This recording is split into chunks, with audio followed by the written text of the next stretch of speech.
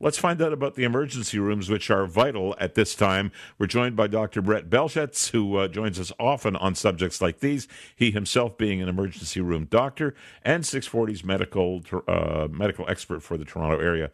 Hi, Brett. Hi there. Good morning. Good morning. Good to talk to you. How are things in the emergency rooms?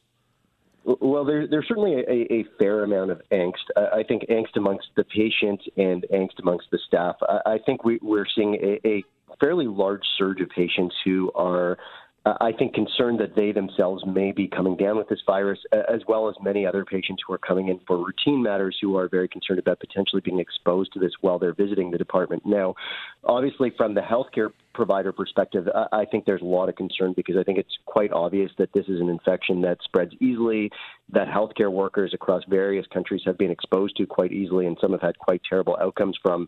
And so certainly there's a fair amount of angst about, our healthcare workers appropriately able to protect themselves during their shifts. And so, I think that the overriding feeling is that, we're in way better shape than we were many years ago during SARS. And I was just finishing my medical training at that point in time and working on the front lines then. And I can say that our policies and procedures and protective equipment is far, far better now. So I think you're seeing a much less worried group of healthcare providers than during that outbreak. But certainly I would say there's just a general feeling of lots of volume and lots of unease on the front lines.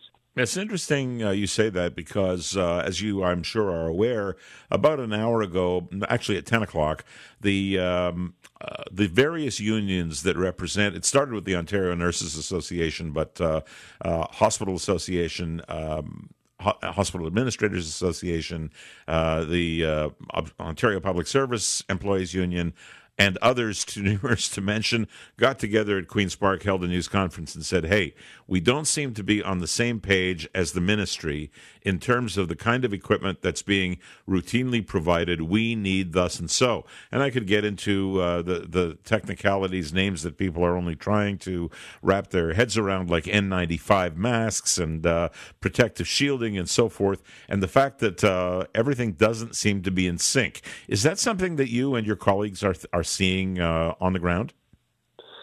There definitely is a somewhat short supply of some of the protective equipment. I know that overall as a region in Ontario, there is concern that we just don't have enough protective equipment, and there are recommendations that are very carefully telling us when to use protective equipment versus when not to. And I think it's the inclination of some providers that they should be wearing masks and face shields for every single patient now, really just to minimize their chance with any encounter, whereas the guidance that we're getting from the top level is to only wear protective equipment when it's the higher risk cases. And I think that is certainly causing a little bit of discord between some of the frontline workers and the higher level authorities, in that the higher level prerogative and priority here is to try to preserve those very scarce resources in terms of protective equipment so that we have them when we really need them, versus I think the preference of frontline workers, which is to say, we just don't want to take any chances. So I think you're seeing a lot of that. I think really the overall culprit for this is just that we are in short supply of many of the things that we need. And there's a lot of reasons for that range from the general public stockpiling a lot of the things that really should only be getting purchased by healthcare professionals, some of the supply chain breakdowns that have occurred as a result of Chinese manufacturing that has dissipated over the last couple of months, and a number of other factors. So overall, yes, there certainly is less than ideal situation in the front lines. But again, I would say just even in terms of our processes for how we protect ourselves from patients, our willingness to put together highly protected screening centers. For instance, my hospital where I do most of my work is instituting drive-through screening centers where there really is almost no contact between staff and people being screened. I think we are being a lot more proactive and a lot more careful than we were during the SARS outbreak. You alluded to something when we first started the conversation that had to do with people showing up in the emergency rooms and so forth. This is, if we had nothing called COVID-19, you'd still be a little bit overloaded at this time of year because it's the end of the flu season.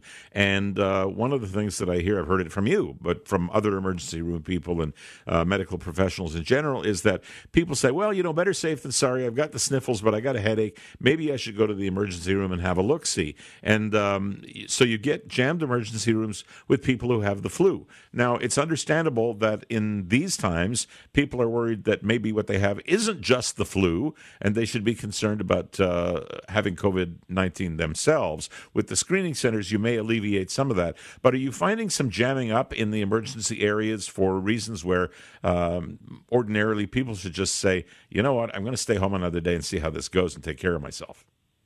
Yeah, I think we're seeing emergency rooms that are very full. And as we've spoken about before, they're very full at the best of times and adding all of this extra anxiety and so many people that think that they might have a serious illness when maybe they do or maybe they don't in terms of if they have COVID-19. But the anxiety that comes around that potential diagnosis, even if you're a young, healthy person who probably will have no more than flu symptoms, all of this is adding to the sheer bulk of patients that we have to take care of. So it is certainly putting a strain on all of our frontline resources. I think as the screening centers that are being contemplated come online, and that's happening, some of them are going online this week, some next week, that is going to take a big load off of the hospitals. The other thing I would just say to anybody out in the community that is listening is that if you have flu-like symptoms, but you're not really suffering anything that is emergent, so you're not struggling to breathe, you're eating and drinking well, it just feels like your typical flu, please do not rush directly to the emergency room.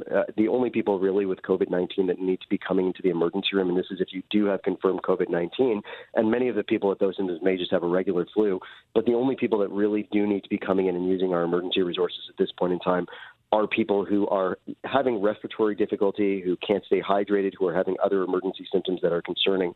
And really, I think for people that are coming to the hospital, what you have to recognize is that if you don't have COVID, you're coming into an environment where it is far more likely that others that are there will have COVID than in many other settings you might come to.